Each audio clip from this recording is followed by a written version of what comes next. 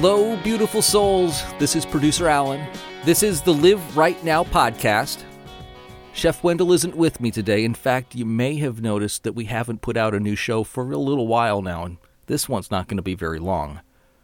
I'm really sorry about that, but I'm even more sorry for the reason it had to be. If you follow Chef Wendell on Facebook, you might have an idea of what's been going on. And that's the reason I feel compelled to do this today. Even though it's mostly just Wendell and myself that you hear on this show, there is someone else behind the scenes that's as big a part of this as either one of us. Wendell's wife, his angel eyes, Sandy. You may recall that last year we did a couple of shows with Sandy and her battle with cancer. Well, yesterday, Sandy lost her battle. But I'm not here for a pity party. I want to celebrate the light and joy and love that is Sandra Fowler. Her energy, her high-frequency, loving energy that made everyone feel welcomed and loved is still with us. I know it's surrounding and flowing through Wendell to lift him up right now. But even more, I want to remind you how important it is that you remember to appreciate the precious few moments that we have. In the Bible, it says, "Don't worry about tomorrow, for tomorrow will worry about itself. Each day has enough trouble of its own." It's in the book of Matthew. To me, that says you have to take the time to be aware of the good things we have in every minute.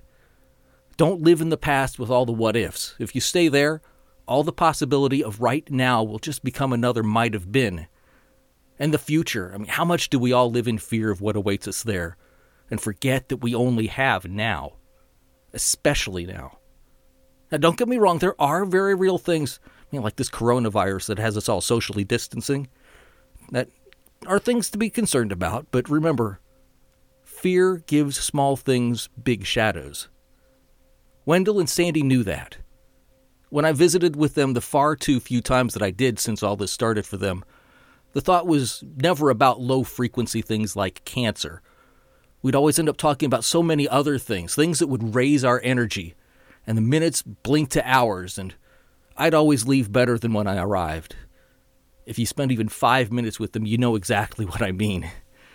Now, earlier this week, Wendell posted a question on Facebook.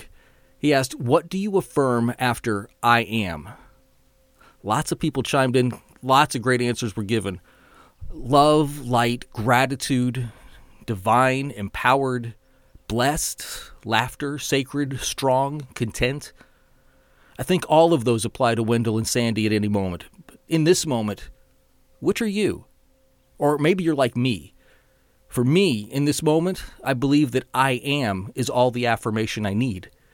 It means I am here now. I am enough. I am loved. I am love. I'm strong. There's nothing needed beyond just being.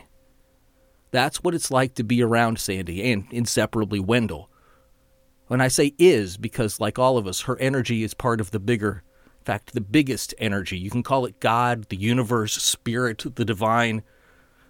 That energy is part of everything, and it made everything. I didn't realize it, in fact. Yesterday, March 20th, that was the spring equinox. That's a time of new beginnings.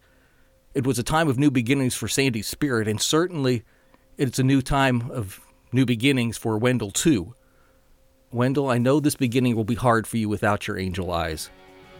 Remember that I and more people than you know love you and are with you, sending you prayers of positive energy. Remember to take things one step at a time. Be mindful of the many blessings you have in every moment. Embrace the love around you, because there is no other time. So remember to live right now.